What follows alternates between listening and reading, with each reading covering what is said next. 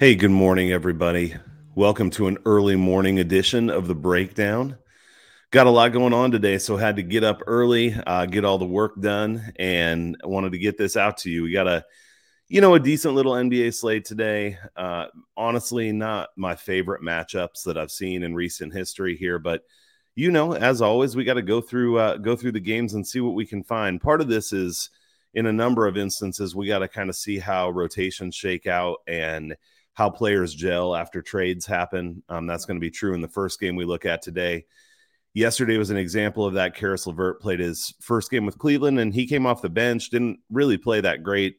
That doesn't mean he's not going to be good. I'm just saying it's going to take a few games for us to figure out how they're going to really use him in which different matchups, and that's going to be true in some of these other games as well. So, we'll do our best to break it down and see what spots we can find. As always, appreciate likes, retweets, especially reviews on the podcast, anything like that. Very much appreciated. All right, let's jump in, find some spots today. First up, we got the Heat going to the Pelicans. Miami -4.5, 217 total. Obviously, one of the big things here is CJ McCollum has joined the Pelicans. They got rid of Josh Hart, Nickeil Alexander-Walker. And it looks like McCollum should play today. So first game in. So we'll look a little bit at how that could impact things. One of the first things that sticks out to me here is on 2 days of rest, Miami is 9-0 against the spread this year. And they can't come in on 2 days of rest here, 6-3 to the over in that situation. Obviously trends are what they are, but that's a pretty damn strong one when it's 9-0. So something to definitely consider here. This is the last game of a 6-game road trip for Miami. And Miami's not a team that traditionally I would say lets down in a spot like this, but it is just something I always like to watch right before a team's going to go home, sleep in their own beds again. Maybe the motivation could drop a little bit for some teams, but I don't want to weigh too heavily on that. Tyler Hero should be back in this game. That's big for Miami offensively. They miss his production when he's not there. And so especially as we think about the over-under, I think without him, it would definitely be a look at the under. With him in, that probably changes things a little bit. So CJ McCollum in, obviously that's going to give the Pelicans another guy who can generate his own shot, a good shooter. Brandon Ingram's been facilitating this offense really well, so it's going to be interesting to see how those two guys work together, and that could take a little bit of time to develop some chemistry. Also, McCollum's not likely to help the Pelicans on the defensive end of the floor. His defensive rating this season is 116.3. Obviously, he's been out a lot of the season, dealt with injuries and some different things. So, we'll see where that trends, but I don't expect this to make New Orleans more of a defensive juggernaut. They are a team that plays slow, don't necessarily give up a ton of points all the time, a little bit up and down in that regard, but just saying I don't think McCollum's going to significantly change who they are on defense, at least not in an extremely positive way. When we look at Miami, they score 37.5% of their points from three-point range. That's the fifth highest in the league of any team. In their last 15 games, New Orleans is allowing opponents to shoot 35.3% from three-point range, while Miami averages 38.2 on the road. So, those percentages aren't way off. It does say that New Orleans is doing better defensively than where Miami's traditionally at offensively from three-point range. But again, with McCollum coming in, I don't think New Orleans is a team that is absolutely going to shut people down from three-point range. So I think that bodes okay for Miami today. New Orleans has been playing faster at home in their last 15 games. They only played a 94.44 pace on the road, but 99.92 at home. So again, that just increases the possessions each team has by a little bit, gives a little bit more of an opportunity on offense. Looking at time frames here with it's a one-game sample, in every time frame that has more than one game sample. What I'm getting at there is when I was looking at this, I think it's 3 or 4 days of rest. Miami just has one game, and their offensive and defensive ratings were crazy, but obviously because it's a one-game sample. So any time frame that has more than that one-game sample, Miami has their best offensive rating on 2 days of rest, part of probably why they're 9-0 against the spread, but 116.8 as an offensive rating with 2 days of rest, really solid. And they also have their best defensive rating at 102.6. Again, really solid. In the last 15 games on 1 day of rest, the Pelicans have their best offensive rating of any time frame at 111.5, so not quite as good, but still decent. And their best defensive rating, 107.9. Again, not as good as Miami, but pretty decent. Trends here, the Heat are 5-1 against the spread in the last 6 in New Orleans, and the under is 6-1 in the last 7 between these two teams. So what it comes down to for me here, looking at all those numbers, looking at Miami when they play on 2 days of rest, especially McCollum coming in, needing to figure out how that's going to fit into the offense, not helping them a ton defensively. I like Miami here, -4.5. I think it maybe opened at 3.5. Wish I'd gotten that. I didn't. Obviously would like it better there, but I still like it at 4.5. And over under, I think I would just stay away from here, as there's things that are kind of on both sides. All right, next game up, we've got the Nets going to the Wizards in the crappiest game of the day. Washington -2.5 and a 218.5 total. Harden will still be out here. Aldridge will be out. Kyrie's supposed to play. I mean, that's all you really get. Washington's been terrible lately. Brooklyn's been worse. I'm not actually going to spend a ton of time on this game, because I think with all these guys out for Brooklyn, it's actually pretty hard to cap, because we don't know how they're going to adjust. They were bad in their last game, and also with Kyrie, I mean, he's really the one star on the floor in this game. So if he knows, like, hey, it's all on me, he can go out and have himself a night. I mean, his player props will probably be pretty high, but I think it'll be something worth looking at. He's probably going to be scoring and facilitating. I don't think that means they win. I'm just saying he's going to be doing that. There's part of me that would want to lean toward the Washington side. There are times they've been competent this year without Bradley Beal, but lately that hasn't been so much the case. In addition, they're 1-8 against the spread on 2 days of rest, which is what they come in with here. So that definitely pushes you further in the direction of not wanting to put any money on Washington. The Nets are 5-16 against the spread in the last 21 meetings in Washington. But again, that goes back so many years. How much stock do you really want to put in it?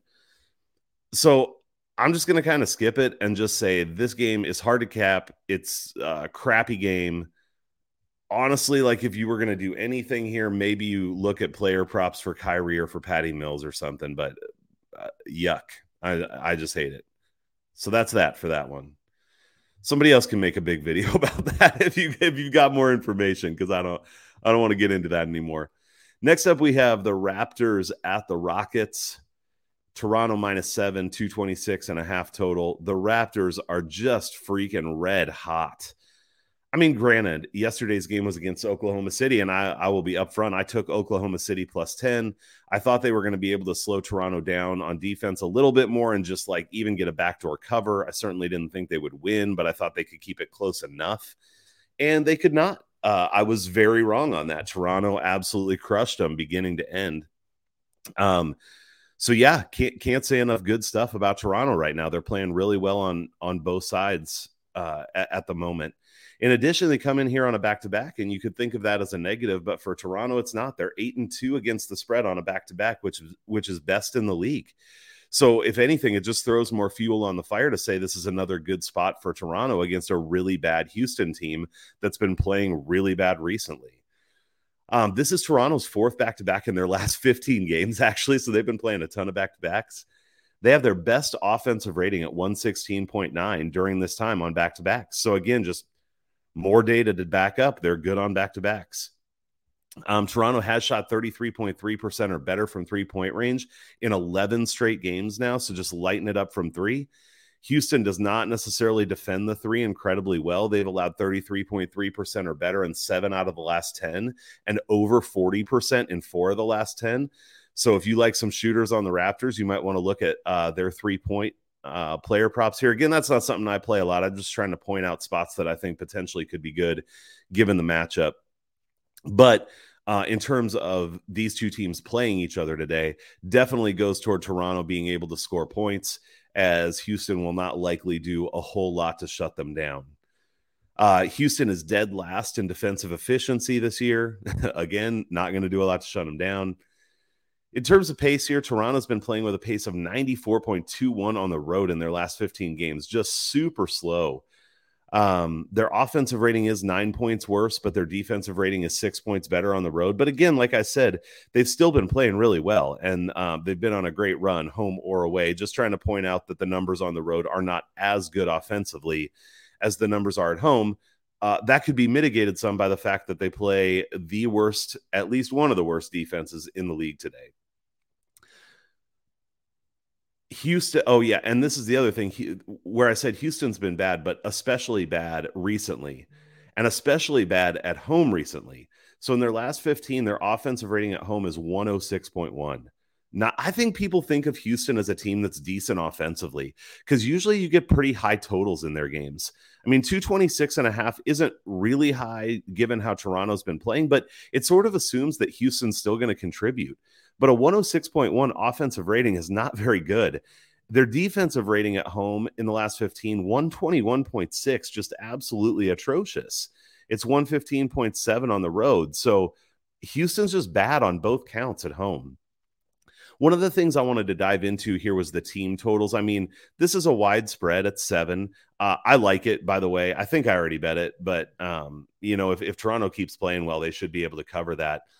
But diving in specifically to how these teams have been scoring lately, away from home, Toronto has allowed not much. I'm going to bore the hell out of you if I read all these numbers going back, but just to say the vast majority in their last 15 games or so, 14 games since the beginning of January, they've allowed like 104 or less in most of their games. They have a 111 in there, another 111. So 2 at 111, the rest at 104 or less, numerous 4 or 5 games at 100 points or under.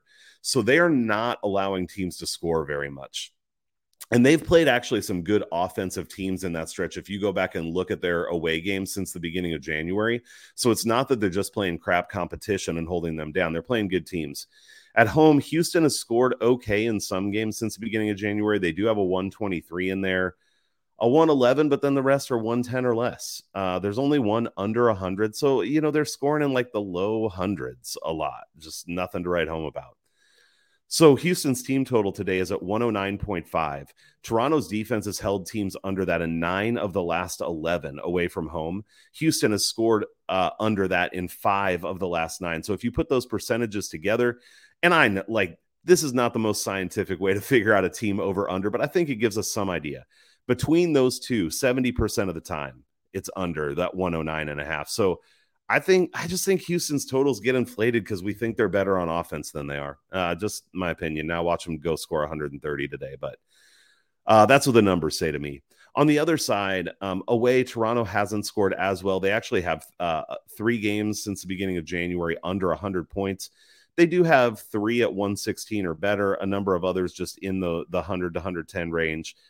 So not phenomenal, decent. But Houston has allowed just a crazy amount of points. They do have a 104 thrown in there, but most of these are over 120, even 134, 141, 130. They're just allowing tons of points.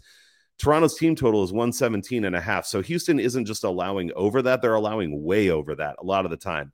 Now, Toronto has not hit the over 117.5 in their last 11 games, over 11, where Houston has allowed that much 7 out of the last 9. So they are most of the time. All that to say, I think the better play here is Houston under their team total, but I don't hate Toronto over theirs either, and I don't hate Toronto against the spread here. The Raptors are 1-4 against the spread in their last 5 in Houston, over 4-1 in the last 5 in Houston. So something to keep in mind, depending on which way you're leaning on these things. Next game up, we have the Clippers at the Mavs.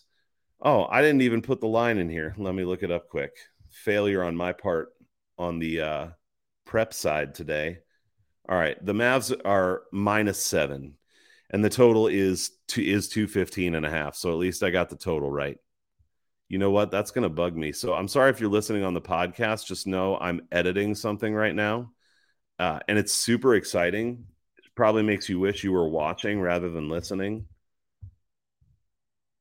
Just kidding. All right, there we go. We got this fixed now. Dallas -7, 215.5. Let's talk about this game a little bit. Obviously, the Clippers made the trade, got rid of some people, got some people, mostly Norman Powell, and they've actually been scoring relatively well lately, especially away from home.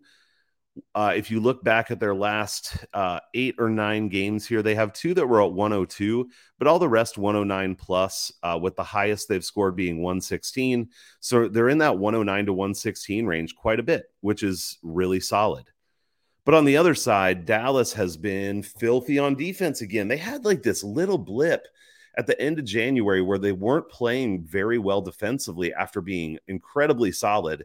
And I think what they're doing now is just showing that probably who they are is a really good defensive team that'll have some letdowns here and there.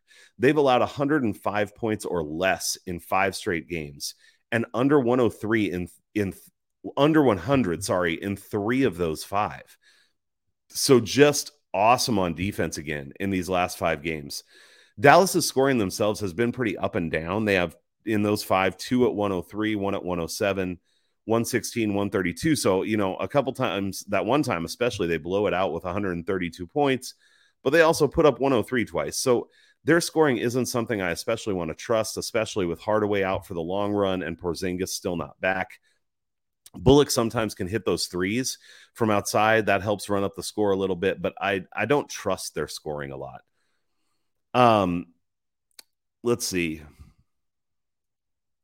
Oh, yeah, this is still on Dallas. Sorry about the pause there. Sometimes my notes are not great enough where I have to figure out what the hell I'm even saying. But in those last 5 games for Dallas, they've been especially strong in the second half.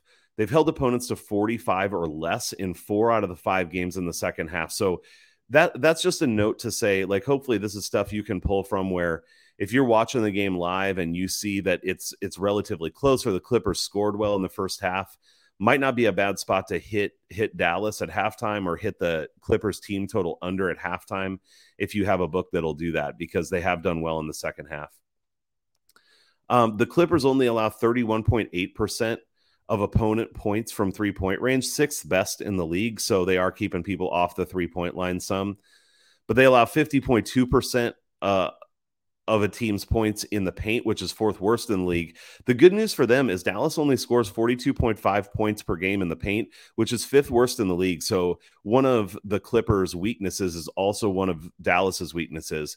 And I have to give it to Sam from the Source podcast. He's the one who put me onto that stat in the first place about the Clippers. So it's something I always want to look into now. But this isn't a game where Dallas is likely to be able to exploit that particular weakness. Dallas's last pace at home in their last 10, 95.41.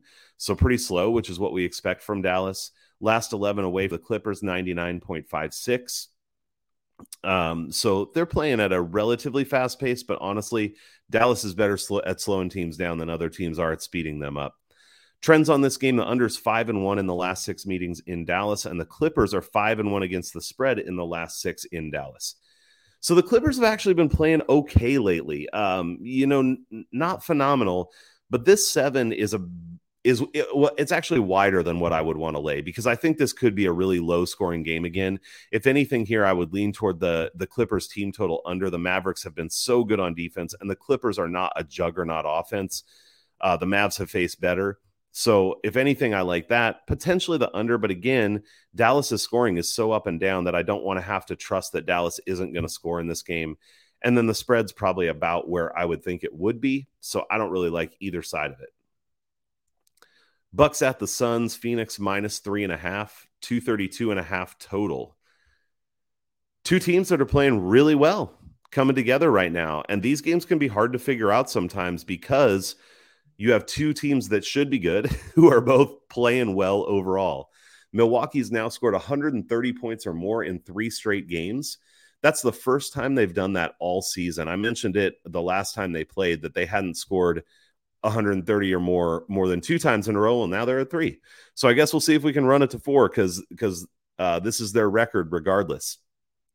They have shot 41.7% or better from 3-point range in all 3 of those games, and their season average is 36.9. So, I mean, that's still pretty good, a 36.9 average, but they're shooting about 5% higher in the last 3 games. And I always look for some negative regression coming at some point, especially against a team that could guard the 3-point line okay. Phoenix allows a 3-point percentage of 34.3 at home this season, so lower than Milwaukee's average and certainly quite a bit lower than the 41.7 they've shot in the last 3 games. So I think this is a spot. I'm not saying Phoenix can totally shut them down, Phoenix hasn't been playing incredible defense as of late, but they have the potential to play great defense.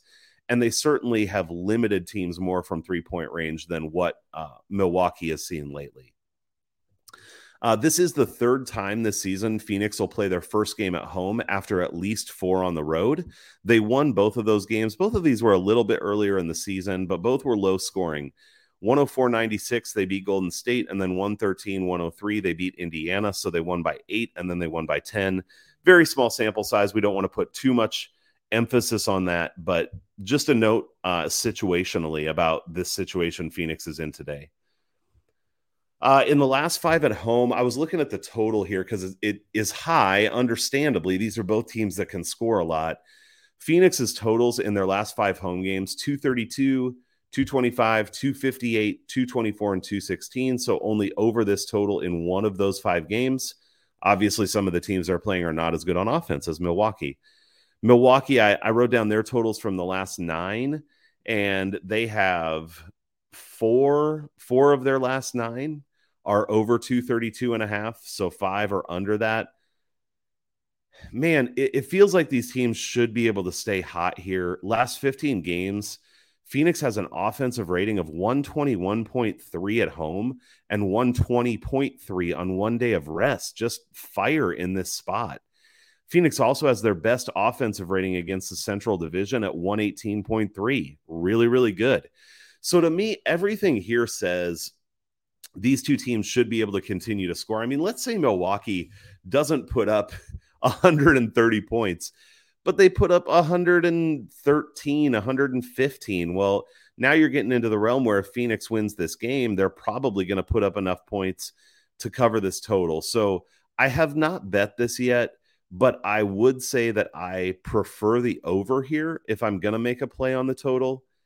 And I think I'd stay away from the spread with how hot the Bucks have been, but how well Phoenix has played at home.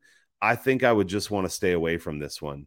One other thing to throw in is the over is 5-0 in the last 5 meetings between these two teams in Phoenix. So if that's something you like, maybe it's one more thing to move you in that direction. This is just something for me. I mean, I bet the over in that first Minnesota and Kings game. I should have done it in the second game too. I thought maybe the under would hit there, and I was really wrong about that. Once the totals get over 230, I just get hesitant. But I will say I don't see anything in the numbers or the way things are trending that says this game should go under for whatever that's worth. Doesn't mean I'll bet it, but that's what I see there. Last game of the day, we've got the Knicks going to the Warriors. Golden State minus 9.5. Total of 218.5. This the day after the Warriors just played like absolute crap. On offense against Utah, I thought that game would go very differently than it went. I thought Golden State was going to continue to be able to play well offensively against a Utah team that doesn't have Rudy Gobert. That's not what happened there. They played terrible on offense. So just one where I was very, very wrong. Thankfully, there were some other ones where I was right. In terms of this game with the Knicks, they should have Klay Thompson back here. It's always worth watching if anyone else is going to sit out since it's a back-to-back for Golden State. If maybe Curry sits this one out as Klay comes back, that would definitely change things. I don't like Golden State as well with either of them sitting as I do with both of them in. Maybe obviously. But if they're both playing, I do think Golden State is coming around. We're going to get to some stats on Klay Thompson here in a little bit because I think it's important the way he's trending, but I have some other stuff here first. So the Knicks on one day of rest are 11-24 against the spread, which is the worst in the league. So they're already not good, and this is not a great spot. Warriors on back-to-backs, just average 5-4 against the spread, 5-3-1 to the over. RJ Barrett is doubtful here. If he sits out, that's probably going to push more usage onto Julius Randle, but Barrett has been a bright spot for the Knicks here recently. So if he sits out, I definitely don't think that's a good thing for them, especially offensively. They can be very offensively challenged at times, and Barrett sitting out is going to make them even more offensively challenged. In fact, if he sits out, you might want to take a little look at the Knicks team total under. If he plays, I don't like it as much because they have scored okay in some of their games on the road recently. The Knicks have allowed 110 or more in 5 of their last 6 away games. We know this team is great defensively, but they're mostly great defensively at home. They are not really phenomenal defensively on the road, more just average. The Warriors have scored 110 or more in 5 of their last 8 home games. That's not that great. It's only 1 over 50%. But I do think they're trending in a positive direction. This is a team that if you look at them over the course of the whole season, and especially once they get Draymond back, but they're a good offensive team, and they're a good defensive team. And there are some bumps along the road here, but eventually I just expect them to keep trending positively in both of those categories. Golden State does have the highest percentage of any team in the league in terms of points they score from three-point range at 39.7. That translates to 43.8 points per game from three-point range. New York allows the 4th most points at 36.9% of the opposing team's points, which translates to 39.1 points per game. So what I would say there is this is a good spot for Golden State shooting the 3. As long as they're not cold from distance, which actually absolutely has happened to them plenty here recently, this should be a good spot for them to kind of go off offensively from behind the 3-point line. In their last 6 games on the road, New York has a defensive rating of 116.4. That's not good. At home, it's 108.4. I was actually surprised at home that it was that high. I'd have to look into that further if they were playing at home, but they're not. In their last 6 games on 1 day of rest, the Knicks' offensive rating is 102.4. No wonder they're 11-24 against the spread on 1 day of rest. Their defensive rating, 114.9. You can just see where I'm going situationally. This should be a good spot for Golden State and a bad spot for the Knicks, assuming we get everybody playing on Golden State here. One of the other things that I would keep an eye on here in terms, if you do any quarter or half bets, the Knicks' defensive rating in the first quarter in their last 6 on the road is 129.3. Just absolutely atrocious. And the Warriors' offensive rating in the first quarter recently at home, 124. So the first quarter looks like a really great spot for Golden State with the numbers the way they've been lately. Also, the Knicks' offensive rating in the third quarter is 95.3 in those last 6 on the road. So if the game's close in any way at halftime, you might want to look at Golden State at the half. One thing I did want to mention is I was looking at Clay in terms of his offensive rating here and his game log. He started out really slow, 95.3, 84.7, 91.9, 84.1. Then he exploded with 135.5, dropped back down to 72.1. So at that point, it was sort of an anomaly. But that was the hinge if you look back at these games. After that, he went to 135.5, and then 1, 2, 3, 4, 5 out of the next 6 games have been 115.1 or higher. So he started out only having 1 game over 100. Since then, he did have 1 game under 100 at 98.3. But y'all, he had I'm not from the South, but I said y'all anyway. He had a 180.6 thrown in here. So I'm just saying, I think Clay is trending positively offensively. Of course, he will have a down game here and there like everyone does. But it's just another thing that I would add to the case here, that if everyone plays, threes should be open. Knicks are bad away from home on defense. Probably can't score much either. I think this is a really great spot for the Warriors. So I have not bet the spread yet. 9.5 is so wide, and the Knicks are okay sometimes. But I might go there. I mean, there just aren't any numbers that keep me off of it here. The other thing that I would definitely be interested in is the Warriors team total over here. I think it should just be a good spot for them offensively. And again, if Barrett sits, you maybe would want to look at the Knicks team total under. I don't think I would play that total as it stands. If I did, I would take the over because I think it's possible the Knicks could put up some points. But because of everything I just shared, I'm not confident they will. And so I think the total is one that I would probably stay away from. Well, I think I will stay away from personally, but that's the reason why. All right, that's the slate for today. Hopefully there's some helpful info in there for you. As always, love the comments. Hey, and I got a shout out real quick. If you're listening to this, there's a number of people on Twitter who have been retweeting these almost every day. And I just want to let you guys know that I appreciate that a ton. I really enjoy the relationships that I have with people on Twitter. If you've never reached out to me and would want to talk basketball or whatever, hit me up with a DM, comment, whatever it is, because I enjoy that stuff a ton. And I'm really appreciative of those of you who are supportive by retweeting, rating, those different things. Just comment and message me and have been encouraging and that kind of stuff. Appreciate you a ton. So thanks to everybody who's doing that. Thanks to all of you who are listening. Hope it's a great day. Hope we make some money, and I'll see you on Twitter.